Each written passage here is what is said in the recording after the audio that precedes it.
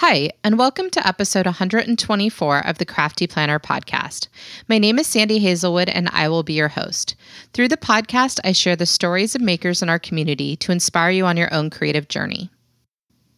Today's podcast is the last in a mini-series on the historic role of quilts and their preservation.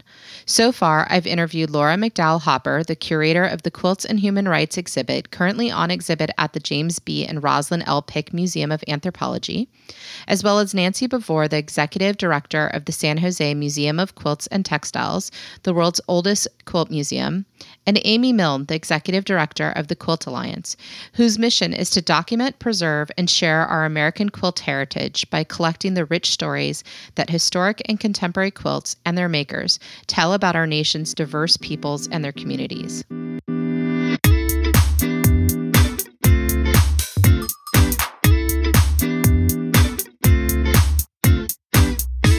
Today's guest is Roderick Karakoff. Living in San Francisco, Roderick is a former quilt dealer, quilt collector, and author of The American Quilt, A History of Cloth and Comfort, Pieces of Women's Lives from Their Quilts and Diaries, as well as Unconventional and Unexpected, American Quilts Below the Radar. During our conversation, we talk about how he started collecting quilts, his passion for quilt history, why he took a break from the industry, and how he overcame his own form of imposter syndrome to write Unconventional and Unexpected. This is a longer interview as there is much important quilt and cultural history that I wanted to preserve in our conversation. I hope you enjoy Roderick's 40-year journey and his wisdom. Hi, Roderick. Thank you for being on the show today. You're very welcome. Thank you for asking me. Tell me about your creative journey. Boy, great question. It's been a long journey now that I'm in my 60s. I never particularly thought I was creative. I think that was others viewed me that way. But I do know as a kid, I was curious about things, and I just would find out more about them. I loved going to the library in town or being in the school library, but there was something, I think, just initially about being curious about what was around me and kind of exploring these things. In college, I realized I was around a lot of artists, artistic people, but I wasn't artistic in my mind. When did it start? Well, one of the things I was curious about in my hometown in Indiana growing up as I got older was the things in the basement, our basement or my grandmother's basement, just objects from a time before I was around. I found them beautiful, and I started going to, auctions. I mean, auctions wasn't even really the right word, but estate sales. But there was an auctioneer. People were bidding on things, and out, in the country, and just like going through people's lives. It could be a little strange. I mean, here's somebody's life all spread out on the front yard. Yeah. But yet I think there was a sensitivity to me about that, and an awareness that, human beings used this and lived with this, and that informed some of the curiosity. But, I also then had this desire to collect things or things that I found beautiful, and those kinds of objects changed over time. The real turning point, or kind of more of a starting point, or directing, it started when I was 5, but directing was, and I've referred to this a lot in the books and introductions about myself, I was living in Los Angeles in 1973 with a girlfriend who I met at Indiana University. And she had a quilt on our bed that had been made by an aunt of hers who lived in Wisconsin. And it was pastel-y and pretty and butterflies. You know, it was very STEM-y. And I mean, she loved it, that it was from a relative, and I thought that was cool too. And I grew up with a grandmother that sewed, and I would be in her sewing room with her, watching her at the machine, and she taught me how to do those red and white stitching things. I don't even know what they're called. There was a printed pattern. Mm-hmm. There was a printed pattern on the cloth, and you put it in a ring, and you outlined it with red thread.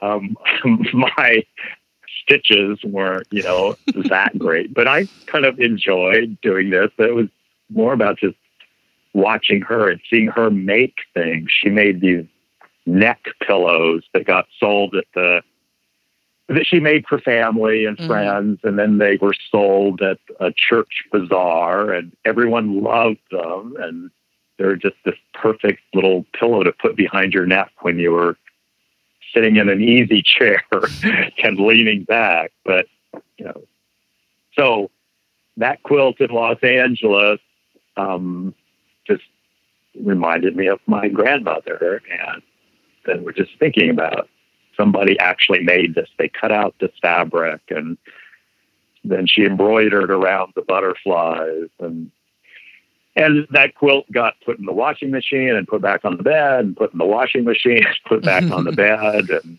it started wearing out.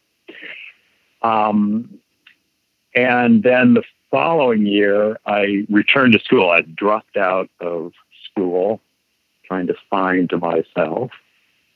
And I was in a small private school in Pasadena, and one of my instructors had a log cabin quilt top that she had bought at a yard sale in Pasadena for, I can't remember now, it was $5 or $10. It was like kind of nothing. And she had it hanging on her wall. And I stood back from it and looked at it. It was kind of dark, but you could see the pattern of the log cabin and different colors. And here it is on the wall, like a piece of art. And the two of those directions just like really went in deep to me. Mm-hmm. I was not raised in a home with, original art, but it was artistic and created. My mother, kept a beautiful home and decorated nicely. So there was, I think, that awareness of kind of style and design, but, learning about art was part of the adventure as well. So this may be a good time to enter the whole coming out, being aware of sexuality, because I've never really hid that, but I've not, broadcast it. But I think in each subsequent book, I've been a little more open, particularly in the unconventional. It's like, let's not hide this in any way. But yeah, so I was coming out, and that was a journey in and of itself as well. But I was in California and then was going back to Southwest Ohio for summers to work. That was where my father was from, and he grew up in a Church of the Brethren home and community. And I started going to auctions again back there because I liked doing that. And I started seeing quilts in Indiana when I was in these auctions in the mid 60s and late 60s. I never saw a quilt. And I learned later from people that the auctioneers and people that handled those is at that point in time, bedding was just taken to the dump. There was no one interested, or I don't know if they thought, oh, it's bedding, like no one's going to buy any of this, but that included quilts. They just got taken to the dump. But now it's 1974 74 that I'm back in the Midwest. And by now, John Holstein and Gail Vanderhoof's exhibition at the Whitney that happened in 71, has happened. And the wheels that started turning after that of folk art and antiques and collecting and quilts and them being in magazines, there was just much more awareness now about them. Church of the Brethren actually is like a cousin to the Amish and the Mennonites. They all kind of grew out of the same origins. So there is a quilting tradition among the Church of the Brethren and Ohio, and I don't really know the reasons. There are other historians that would know better. Was just a hotbed of quilt making. Some of the, jumping ahead to Michael Kyle and I starting to collect quilts, we just found some of the best quilts we ever found in Ohio. There just was there was the Amish there, of course, but it wasn't just the Amish quilts. Just some of the best blue and white quilts came out of Ohio. It was a hotbed of quilting. So I went to a farm auction in Southwest Ohio and saw an applique, a tulip applique quilt, bright red tulips and green stems. And it was, let's see if I can remember now, what era it was. I mean, I think it was late 1800s. I don't think it was an early 20th century. It was late 1800s, but it wasn't incredibly quilted by any means. But I just thought it was beautiful, and it had this beautiful red binding on it, like the red tulips. So I paid $25, which seemed like nothing to me. Everyone else was shocked at the auction. And the people that were starting to kind of collect or be dealers in quilts, or at least specialize in that, along with other antiques, I mean, they were really shocked and actually kind of annoyed. They were buying the quilts for $5 or $10, or, getting a big group of quilts for not much money. And here, who is this guy? And he's paying $25. He's going to run the market. They knew the family name. So, I mean, that helped some.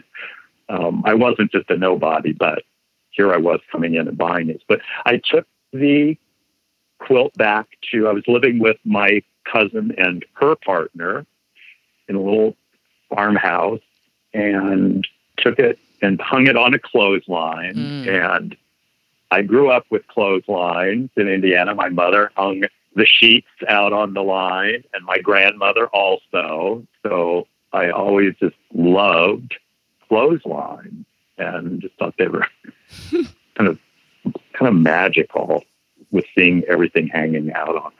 So hung it on the clothesline and kind of stood way back in the yard to look at it from this visual perspective and thought, this is really beautiful.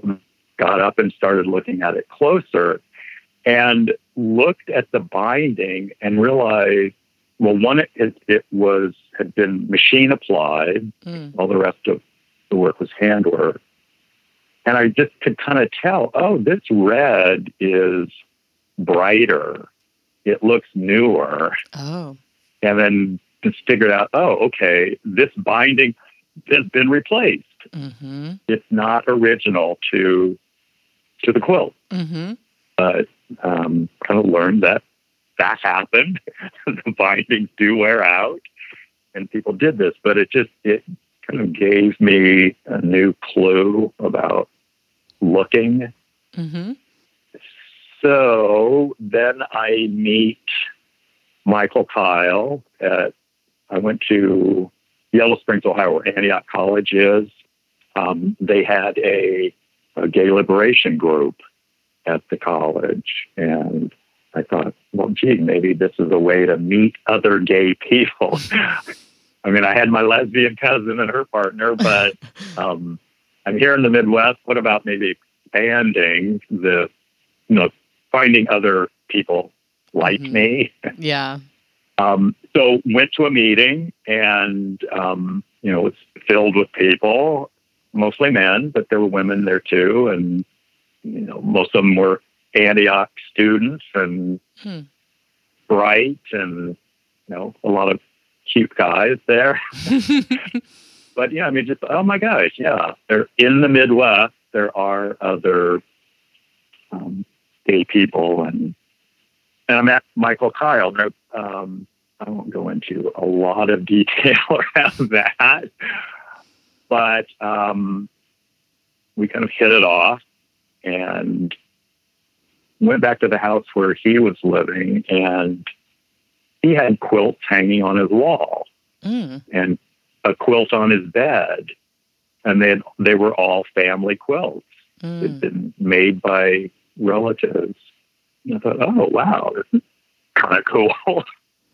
So we had this shared interest. So, okay, we are, do I need to speed up this journey? Well, I was like, I know, did you guys start then the Quilt Digest shortly after that? Or I know you guys went to auctions and... So I went back to Pasadena, finished school, moved back to Ohio I was a social worker at the time. Michael and I started, then we were living together in Yellow Springs in a house with a group of people. We started going to auctions to buy quilts because we both had this interest. And essentially we were collectors, just finding quilts that we really liked and responded to and looking at them carefully and closely. And again, this experience of, we saw a couple of women quilt dealers we knew in the area. They'd gone through the pile of quilts and then they were finished. We went over and we started opening them up and looking at them and like really looking at them. They had spent a very brief time kind of looking and making their decision or whether they were going to bid on them or not. But we're there like spending considerable time looking at each quilt, front side, back side. And then we decided on the ones we were going to bid on and went and sat down and we saw these same women come back to the quilt and start looking at them. It's like, what were these guys looking at? What's here? Yeah. And I think at even one point people started asking, what are you looking for? What are you looking at? And we just explained, it's like looking at, is it handmade or machine? What's the condition? What's the quality? What's the age of it? We were educating ourselves as well, just really looking. And so we collected, I don't remember how many quilts. A friend of mine from college, from Indiana University, came to visit once, and we spread them out on the lawn to show him. And he'd say, oh, these are really beautiful. He said, have you ever thought of selling them? And it was like, oh my gosh, no. I love them. I want to, keep them. And no way do I want to sell them. Michael and I took a trip to New York. We went to Thomas K. Woodard, who was one of the big three quilt dealers, America Hurrah, Thomas K. Woodard, and Shelter Malsay were the three big guns in New York who had, shops that were selling. We're making a business of selling quilts, and we're now E.P. Dutton, Cy Nelson, the editor there. It started, books were being published, and the quilt engagement calendar was out, and a lot of that was in the marketplace now. And so we went to Thomas Woodard's shop and started looking through his beautiful quilts. Most of them were from Pennsylvania. They weren't They weren't like what we were seeing in Ohio. There was a real difference, and we realized. And he said, I mean, most of them were coming out of Pennsylvania. Again, I mean, Pennsylvania produced an incredible quilt. Mm-hmm. And his quilts were $500, which just seemed like a heck of a lot of money. I thought, oh my gosh, I'll never be able to afford to buy these. And came back to Ohio, and something about my friend Millard's question, have you ever thought of selling these? I mean, it did plant a seed. We thought, well, why not? Maybe we would try. It was the same time we were considering, we'd been in Yellow Springs, me 2 years, he had been there 3. We were kind of getting the bug to move to a bigger city. We both loved New York, but there was also a draw to California, and specifically San Francisco, again, because this is 1978, and it was, there was a huge migration of gay people, particularly men. Seems like more of the gay women were moving to Seattle.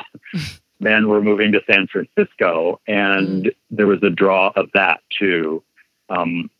We both were involved in gay liberation stuff in Yellow Springs and actually doing fundraising. There were attacks against gay rights beginning in various parts of the country, and we did fundraising to send money to help those organizations.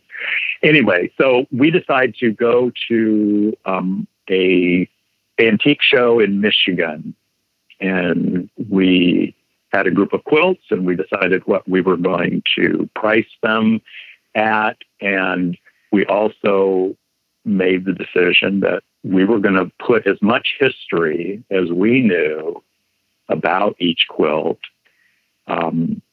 just, you know, the pattern name and the date range that we thought, and the kinds of fabrics. And if we were lucky to have a maker name, including that, because we just felt, you know, the history is important to have with these quilts. We went to this antique show, did not sell a single quilt. A dealer across the aisle from us said, you guys have great stuff. You're at the wrong show. This is not where quilt people come. You've got to be at Ann Arbor. You've got to go to the Ann Arbor show.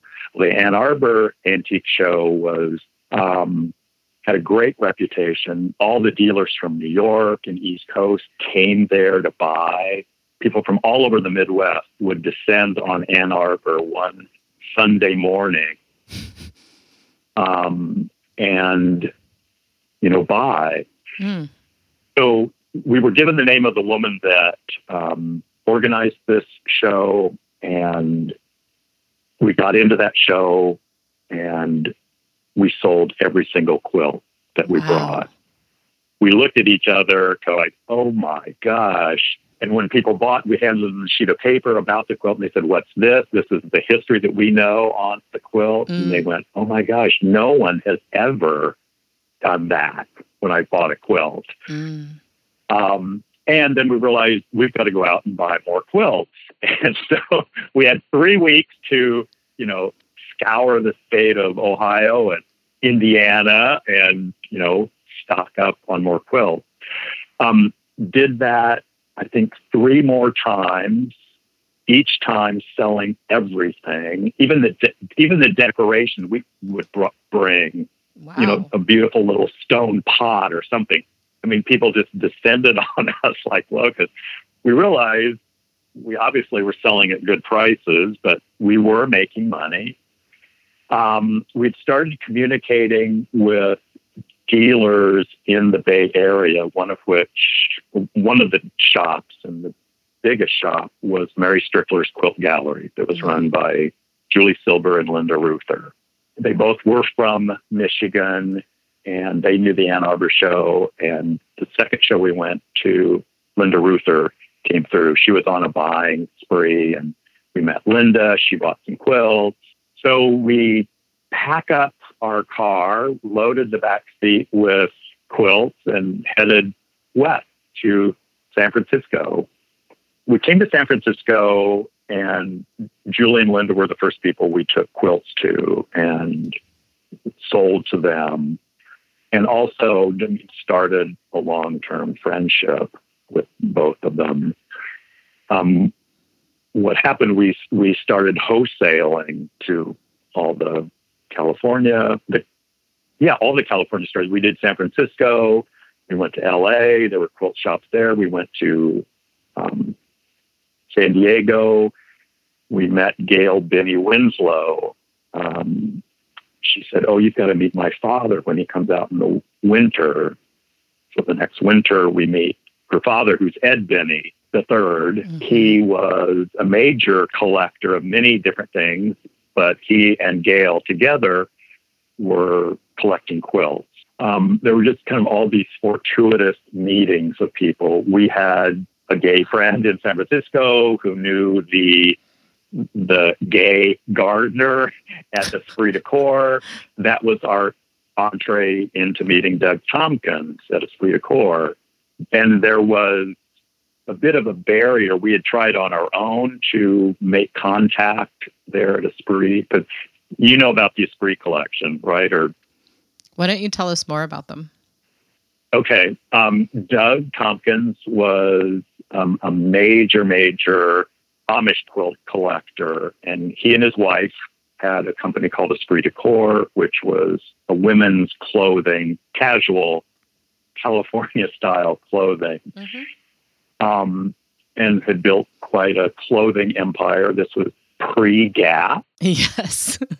And they had they had refurbished an old warehouse, industrial building in Potrero Hill, and their headquarters were there, and he had quilts on the walls throughout the headquarters.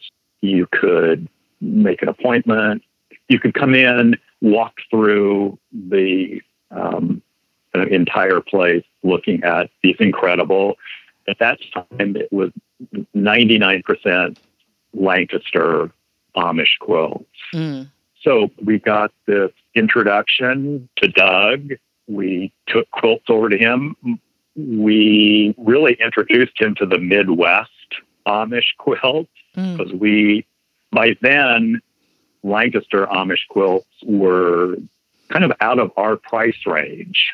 They had just gotten so expensive. We felt that the Ohio and Indiana Amish quilts were really beautiful. So we just helped him see that too. And he started expanding his collection into Mifflin County Amish, Mifflin or Pennsylvania, but the Ohio Amish and Indiana Amish.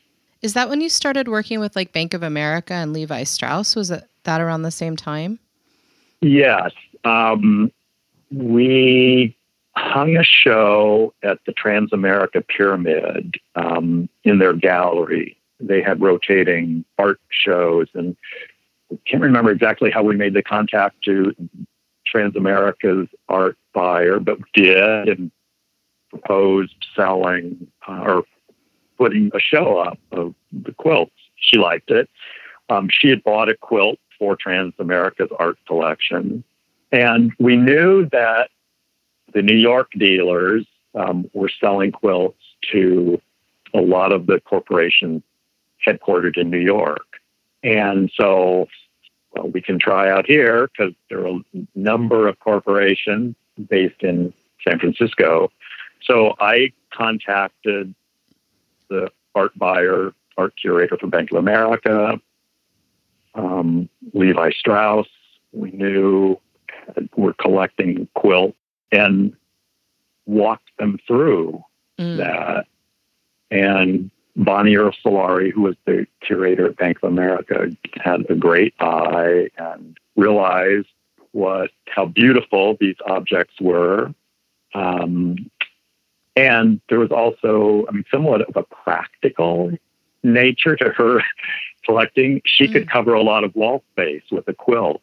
Oh, yeah. And we were asking very reasonable prices, and as works of art. But to her, they were incredibly inexpensive compared to a painting. Yeah. But I mean, she wasn't just buying them because they were covering walls, but she got them. She saw the art in them. Then what she started finding is once they were getting mounted and placed in various either offices or in banks themselves, the response from the women who worked there and from tellers, it was kind of overwhelming. A lot of them never really related to the modern art that was getting put in the buildings, that was being collected. Here was something that they could relate to. Yeah. Oh my gosh, my grandmother made quilts.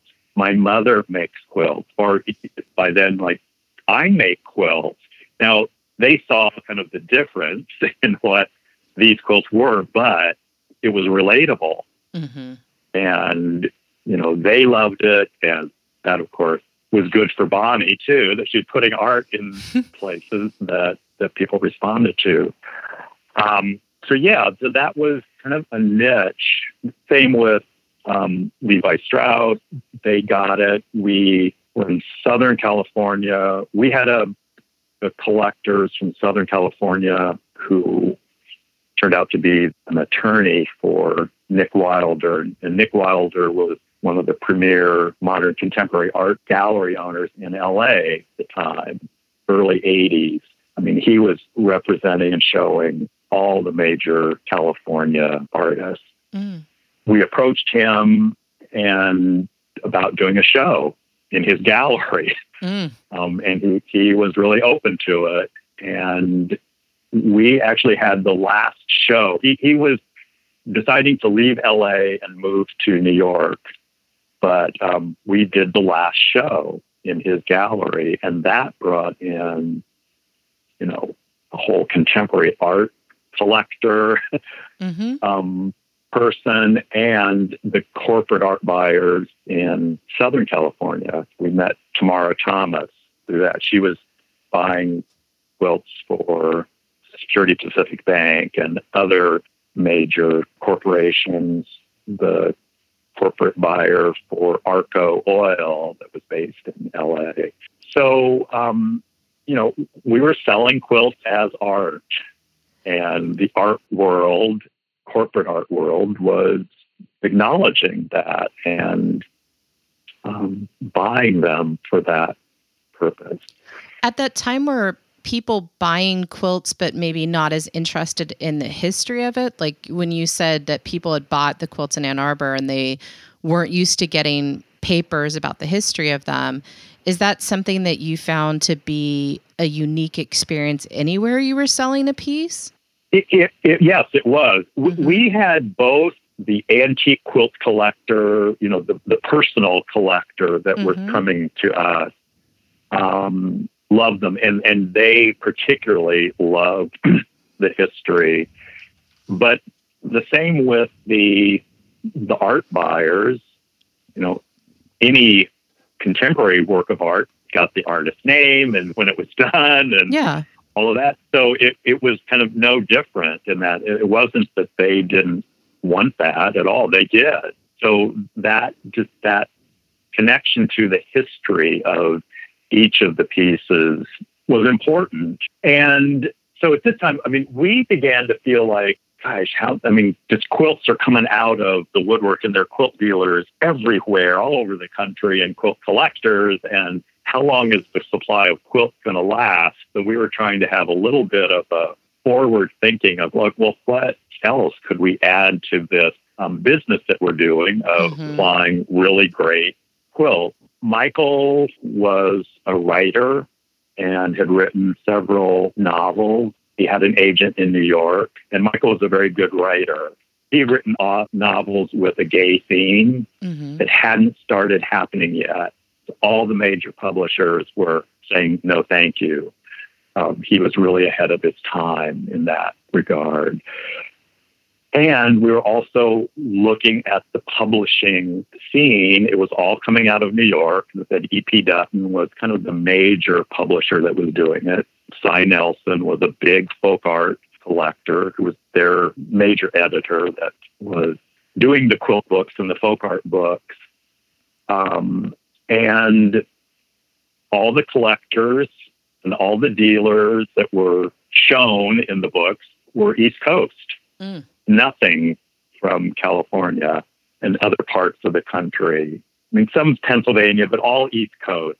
And by now, we were traveling the state of California. We were speaking to quilt guilds up and down the state. We were building collections. Julie and Linda particularly had built the great collections with people. There were great quilts in California. Mm. And, we actually did get into the quilt engagement calendar. We were submitting at that time 4x5 transparencies, not digital, because we wanted to get in the game and, be seen on that way.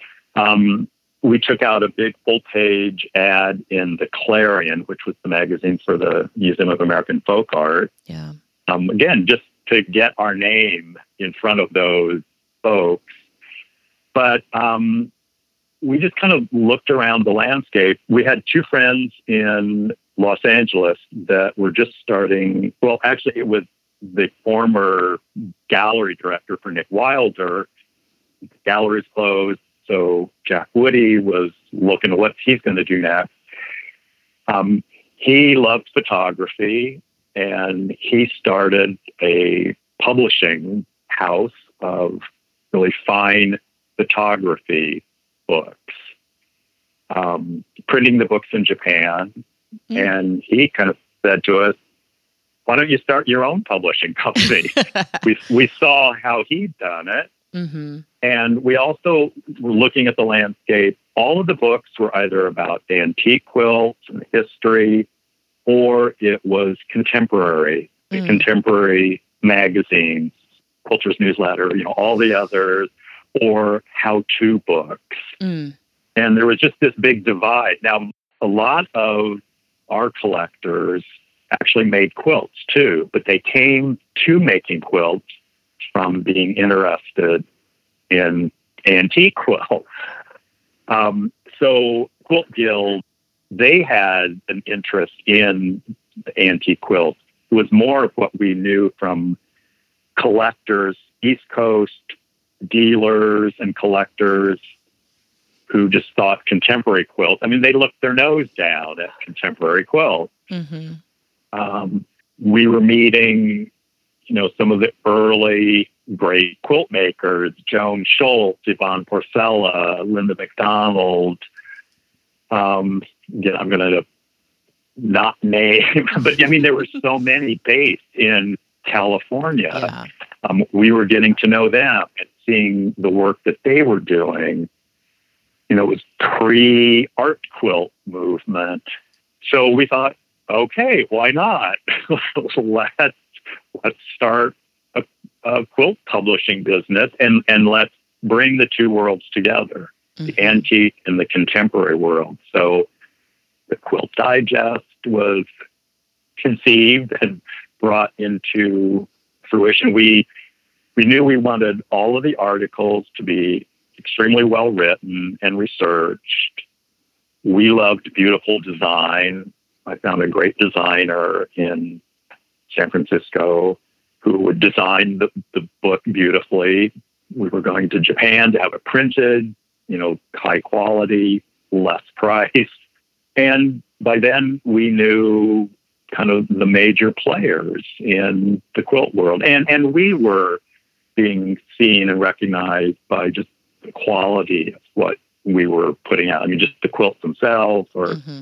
And we decided we are going to focus primarily on West Coast, but not, to exclude the East Coast by any means. Yeah, but it's what you knew. Right. Mm-hmm. I was going to do this gallery each year. We decided it was going to be an annual publication.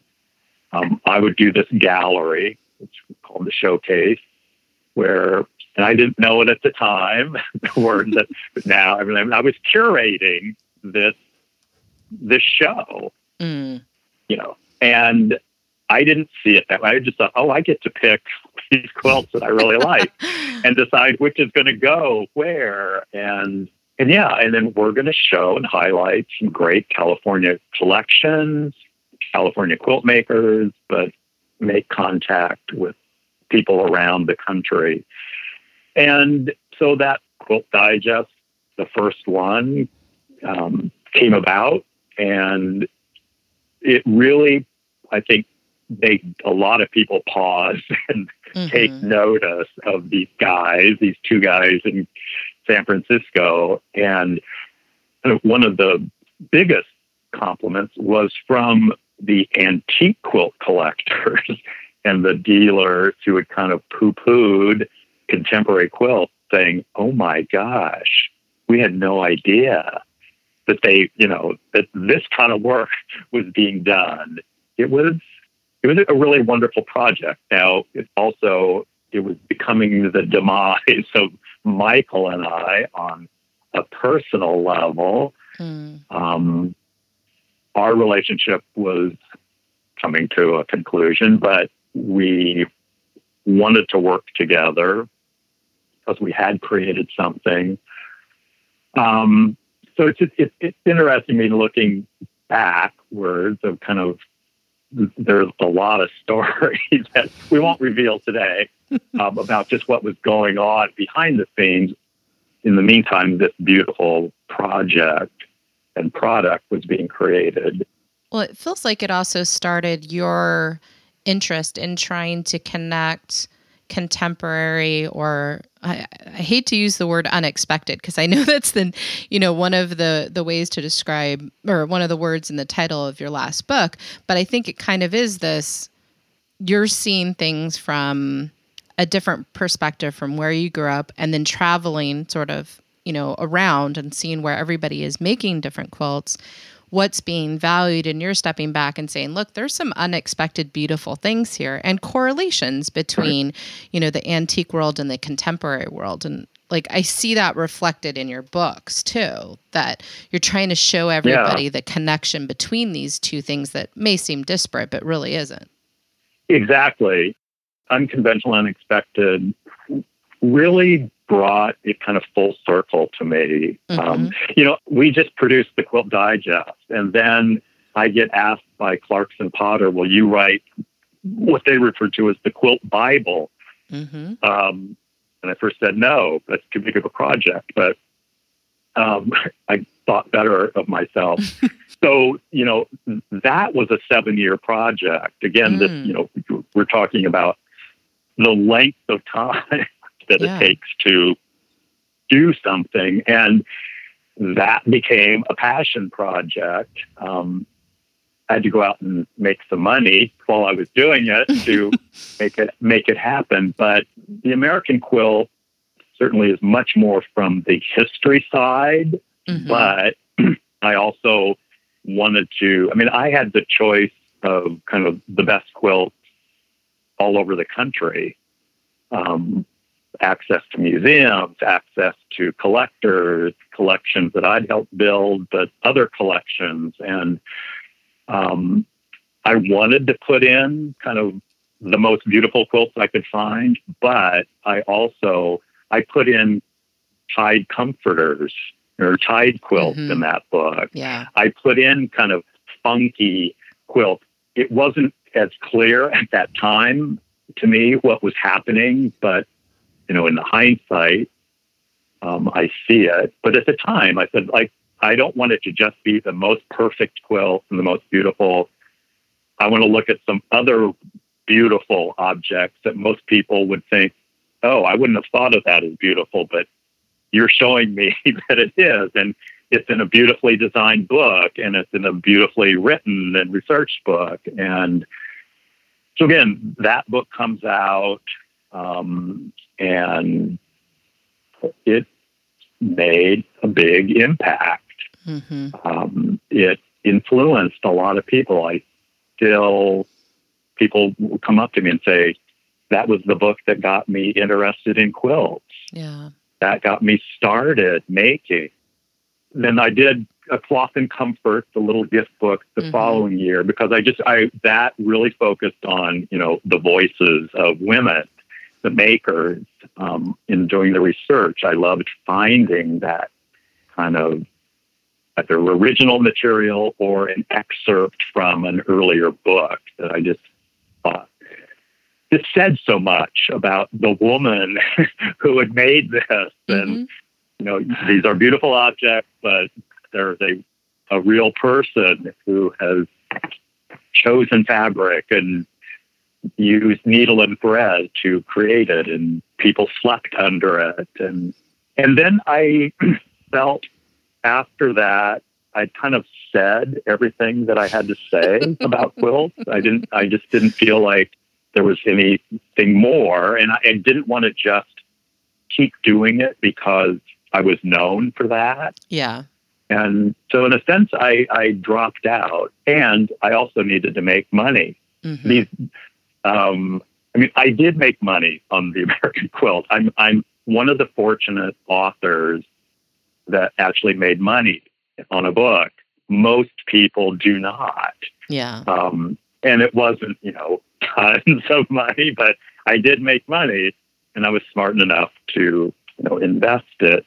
Didn't just live off of it, but I'm just very grateful that, that was the reality. But I had to get a 9 to 5. So I took off in a different direction, and I'm really happy with what I did with quilts, but I'm putting that to bed.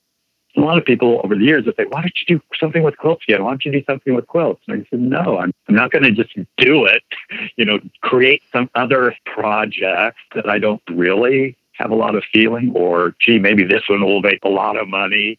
And I've said this in other interviews and in books. I literally did wake up one morning and think, what were the quilts? I mean, the common held thought among quilt historians was that quilt making really stopped after World War II. And in the quilt dealing world, early on, no one wanted to sell a quilt that was made. I mean, even the 1940s was, kind of stretching it for them. If anything was made in the 50s or 60s, no way.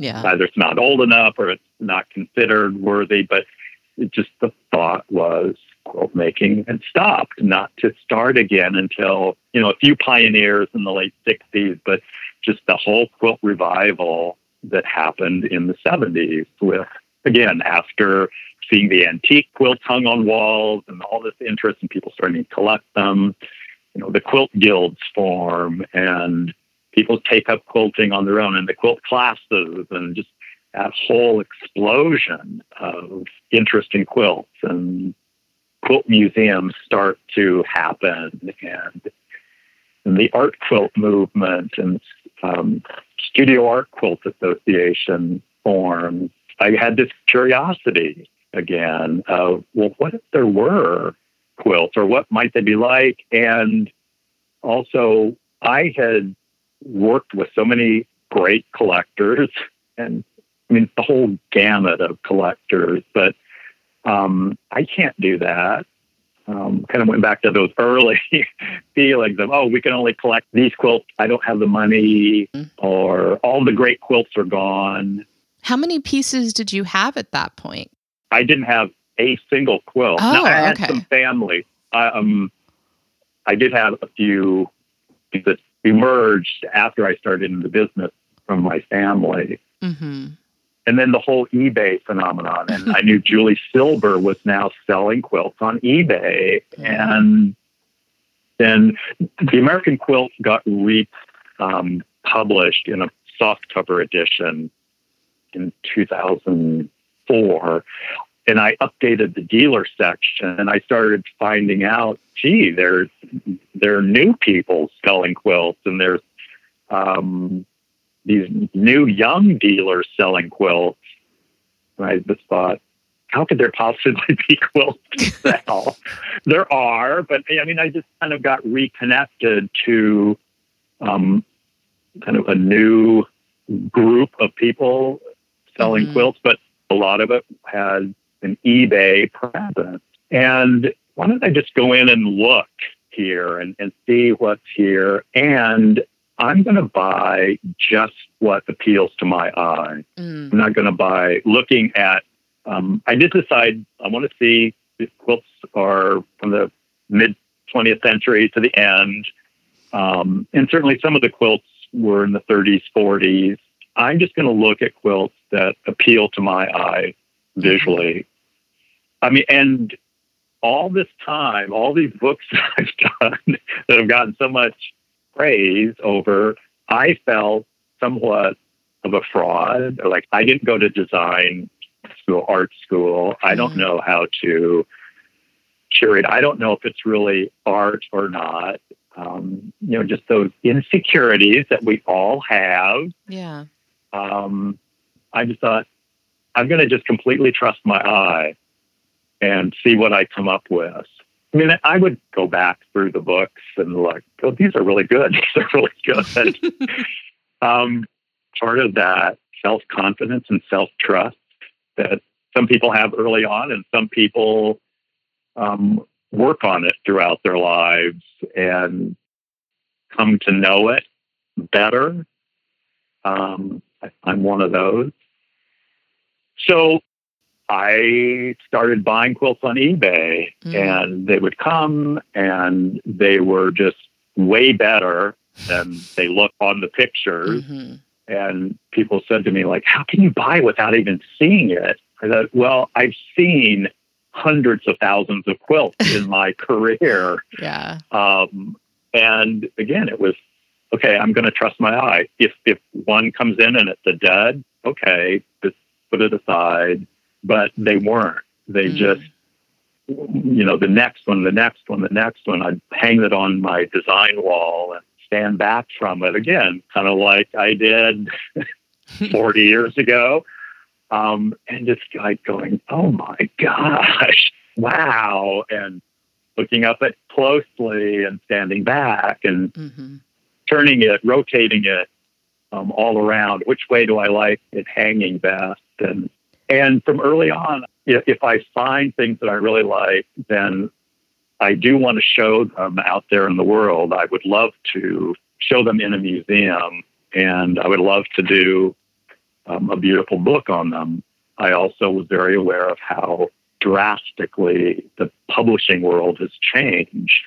And it wouldn't necessarily be as easy as it had been before. And I realized I was on to something, and I was showing them to my artist friends, maintained a lot of friendships with artists over the years, and people that didn't necessarily have connections to quilts. And they were looking at them and just like, oh my gosh, these are incredible. And they were saying, my gosh, that looks like so-and-so's work. That looks like, and I've spent the last decades of being in art galleries and being in museums, educating myself more, learning, looking at what I like. And I was seeing those connections too. It's just when unconventional and unexpected came about, and that on some level, they kind of dropped into my lap too. Should I go into that background briefly? Are we going way over time? I warned you in the beginning. I warned you that I'm a talker, but there's so much history. There is so much history, and I will warn everybody in the beginning that it's a long conversation. But I do. Thank you.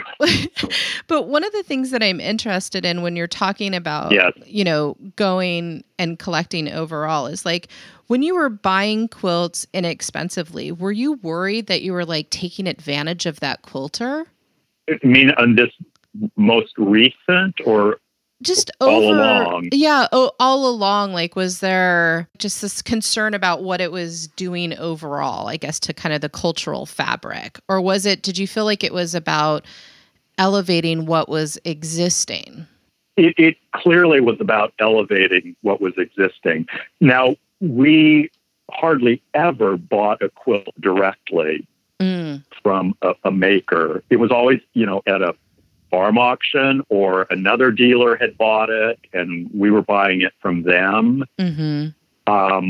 We always believed in paying a fair price. And like any business person or collector, everyone wants to get a good deal and get it for, the lowest price one can. But I feel we were really ethical before being ethical was in vogue. And we let the dealers that we work with know it's like, we want to pay you fairly. We're not going to try to, get you to sell us at the lowest price. It's definitely hard buying directly from an owner. And none of the quilts that I got for Unconventional Unexpected, that was never a direct exchange. And on some levels, I preferred having an in-between person.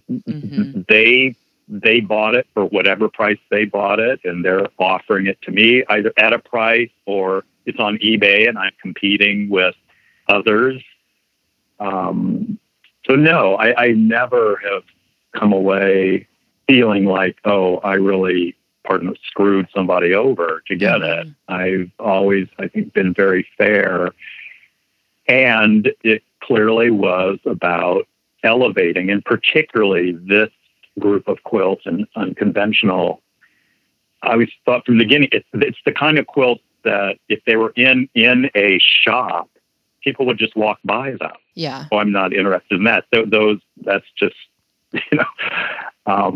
it's the walkaways from the ignore, and I'm holding them up and presenting them. And again, presenting them in another vehicle that's beautifully designed, beautifully photographed to highlight them to their best, but it's not trying to put lipstick on a pig. Yeah. It's these, in my humble opinion, but it's more than humble. I do have history now with it, and I trust the eye. These are something that I want people to stand back and look at. And then they can make a decision like, oh, I'm not interested in this at all. Or, oh my gosh, I just never thought about that. Or, isn't this incredible? Isn't this amazing? I see connections here. And again, I'm kind of back in the art world showing the work and seeing the prejudice about made by a woman. It's made with fabric. That is rapidly changing. There's just so much contemporary work now in the world in using textiles in a variety of ways and forms. But there still is an old guard and some barriers to break, to have them completely recognized. And on a lot of levels, I appreciate those that go, I don't even care what people think about it. I'm making my art. I'm making, or maybe I'm not making my art. I'm making something to put on the bed for my family to use, or I'm making these because I have to. And other people want to buy them or exhibit them. Well, and I love that you've published like quilt backs and sometimes not even, the top of that quilt. And so, or there was one quilt that you held up where, the front maybe looked kind of ordinary. I think it was like a string, but the back had this amazing like blue lining in it. It didn't even have a traditional back to it. And so it's almost like there's this beauty in the unexpected, but maybe what other people might consider mundane. Yes. Some of it was kind of a surprise to me. In dealing early on, most every quilt back was either plain muslin, yes, or a solid or two panels of a print. These were kind of a big surprise to me about, again, the unexpected. Oh my gosh, these backs are just so incredible.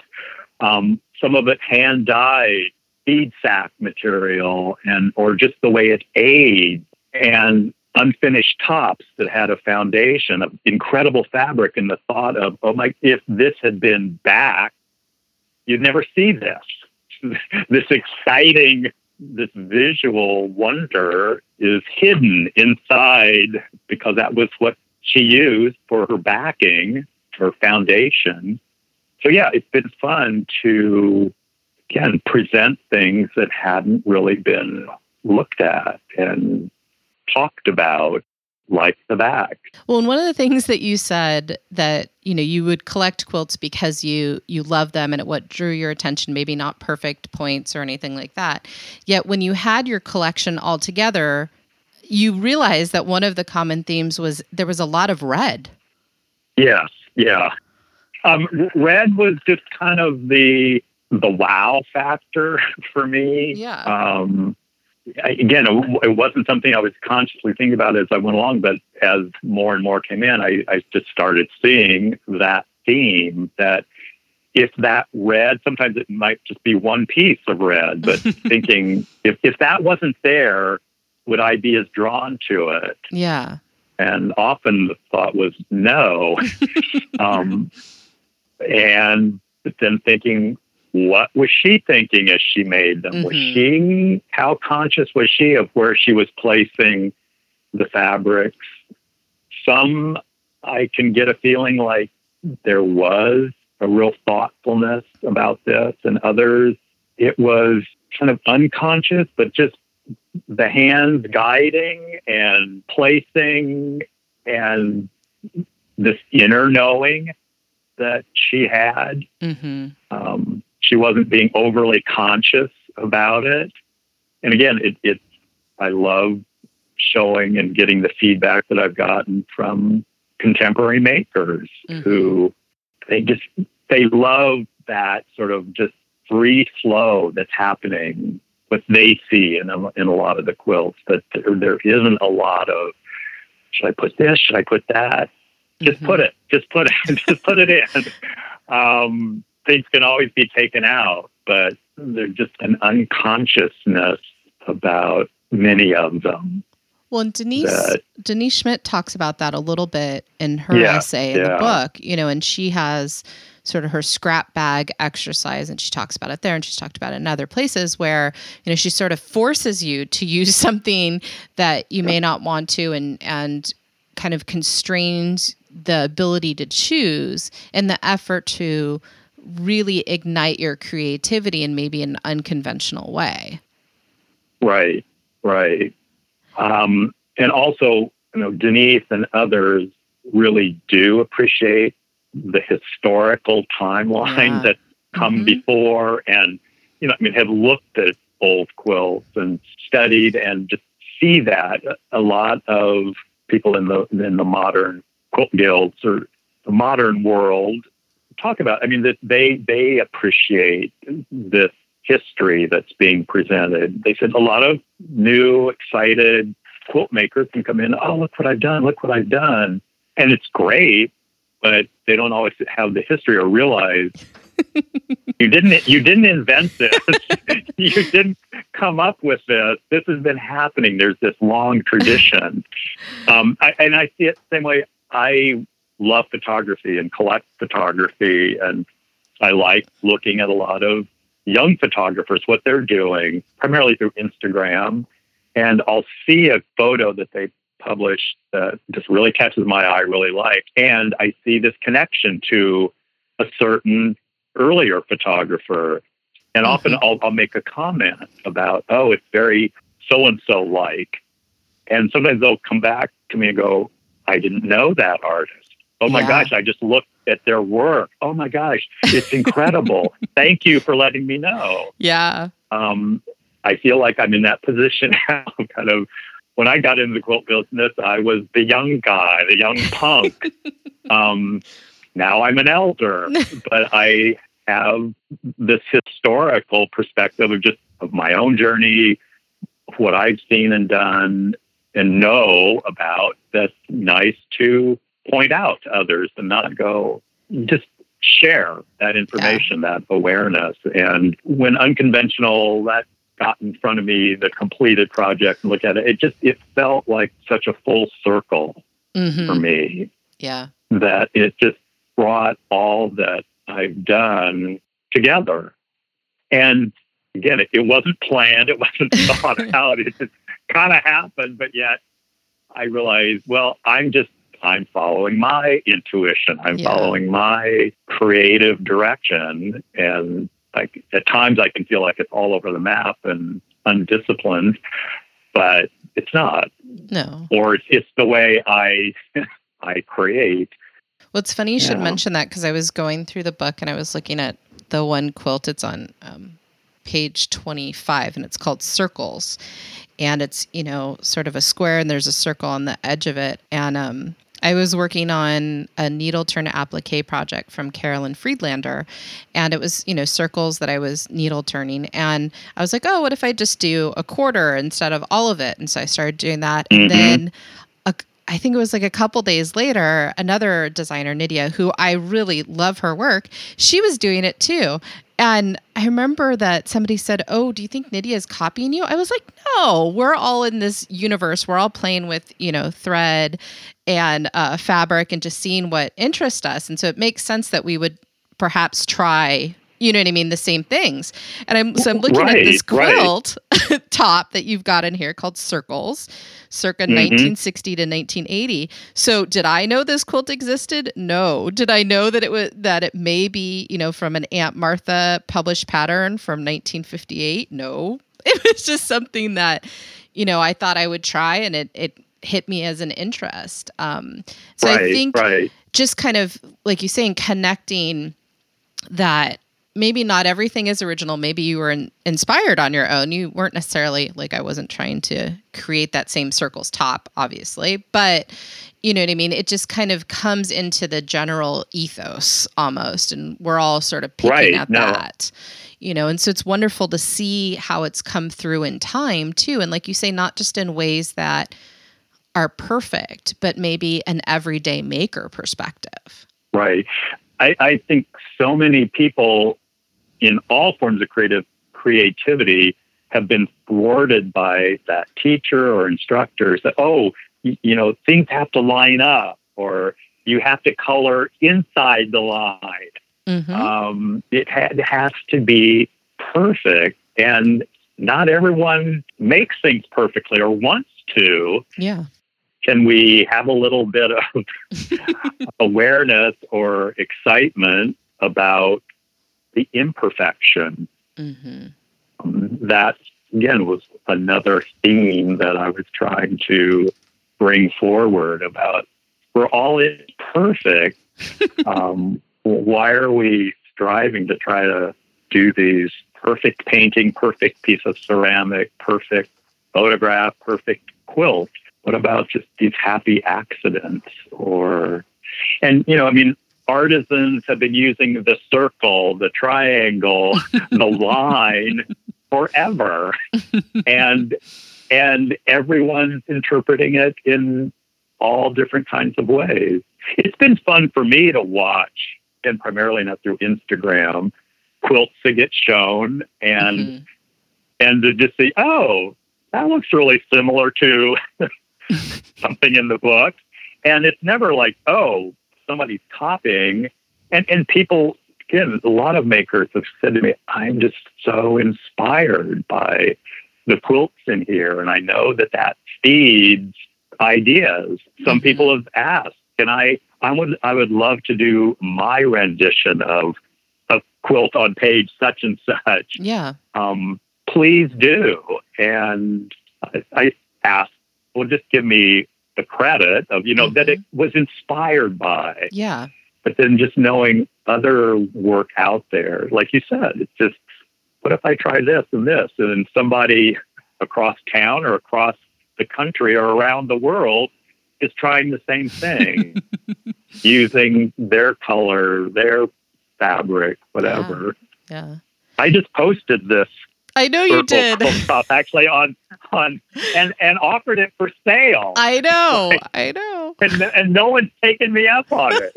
And it's not like it I'm going to charge an outrageous. It's just, I want to get things out there into the world. I've actually thought of offering a lot of the tops to somebody that wants to either finish them or even cut them apart and do something else with them. And I know there's a lot of hesitation around that, or quilt police that would just cry complete foul about cutting up. And I've changed my opinions on that. To take something that somebody else made, and cut it up can seem a little cruel, but for somebody, another artist or creative person to take somebody else's unfinished work and use it in a new way, I think is really exciting. I really would. I'd love to see more of that. A great historical quilt, no, that and make it into pillows. That's a little, I think, over the edge. Yeah. Yeah, I think it would be quite interesting to have some of this work taken and see what somebody else does with it. How many quilts do you have now? And are you still collecting? It's about 200 quilts and about 100 unfinished tops. And I'm not really collecting. I don't need any more. I started saying that years ago, and people would send me pictures, and some really great things came in. But I don't need any more. And I'm working with older collectors who I've worked with in the past or who've come to me. A lot of people are at the stage of, what do I do with what I've collected? Yeah. No matter what it is, my children don't want it. So I've been working with helping pass things on in ways, either selling or donating, because there are some wonderful pieces out there, wonderful quilts. And, it's in my consciousness too of, I never was doing it to just have these to be sitting in my home. I really want them out in the world, other people enjoying them. I do believe strongly that more museums need to have some more quilts, and of this particular genre. I completely believe that these quilts from the last half of the 20th century are a part of American art history. Yeah. They have a place in them.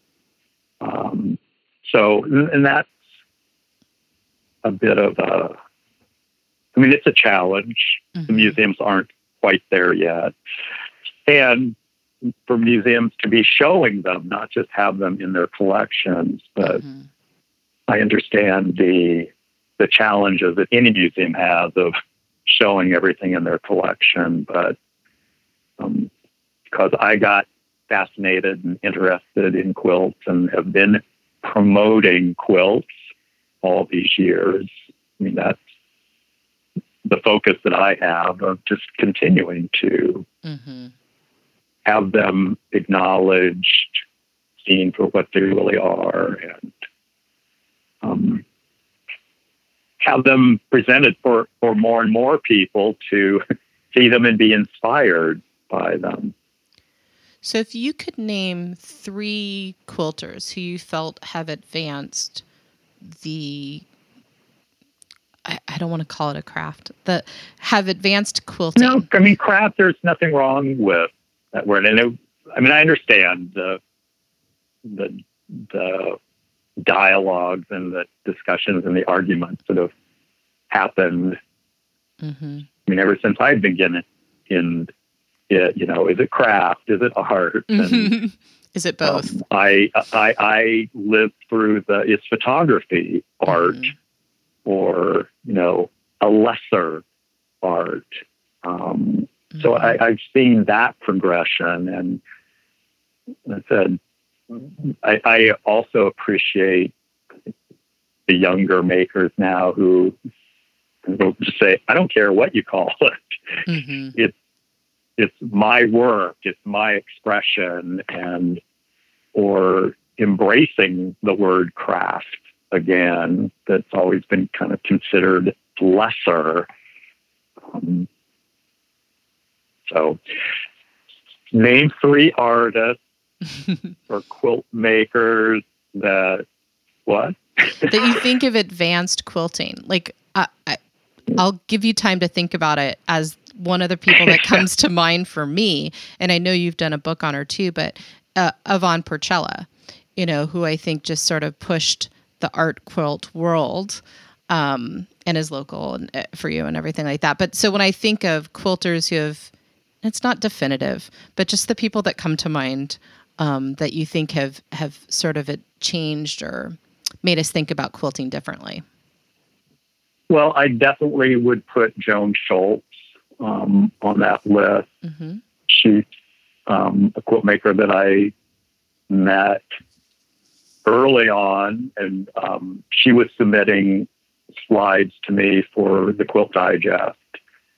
And she challenged me. Her work challenged my point of view. And she was making dryer lint quilts in the early 80s, and she is an artist, and she works with fabric and collaging, excuse me.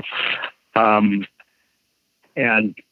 her work has evolved and changed, and she's, and kind of like Yvonne, they're both really good promoters of their work.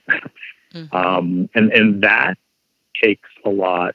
A lot of people, a lot of creative people have a real challenge about that, promoting themselves, promoting their work. But Yvonne and Joan both have really been able to put their work out there, and Yvonne particularly in being the real driving force behind creating Studio Art Quilt Associates. Yeah. It was great to watch her and be involved in that. I was on the first board of that organization. Mm-hmm. And I don't want people to hate me for not naming them. And of course, well, earlier I mentioned Linda McDonald, mm-hmm. In Northern California. I think she came to it as an artist, a painter. She's kind of moving back into painting, but her work is really wonderful. There's so many. And of course, I'm just kind of blanking and feeling like I'm going to create. I mean, the people that I showed, the makers in Quilt Digest, mm-hmm. And it's exciting to see the young generation of makers now. Again, just so many, and more men mm-hmm. getting involved. Well, can we expect another book from you? No. That was very definitive. A definitive no. I don't think I have it in me. Again, unconventional. How many years did that brew and come about?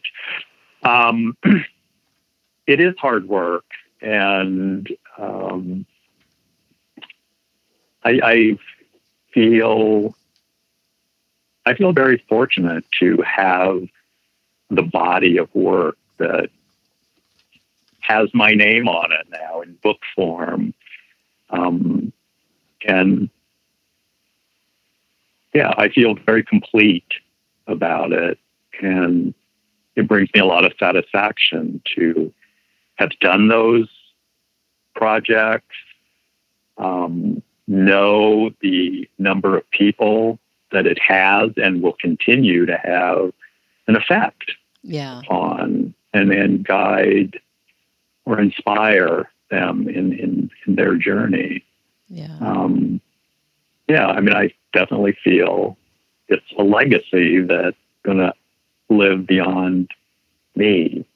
Thank you for that, Roderick. You're welcome. That's you've brought the quilting world a true treasure, and I think it will live on longer than you or I. So I want to thank you for that. Yeah, you're very welcome.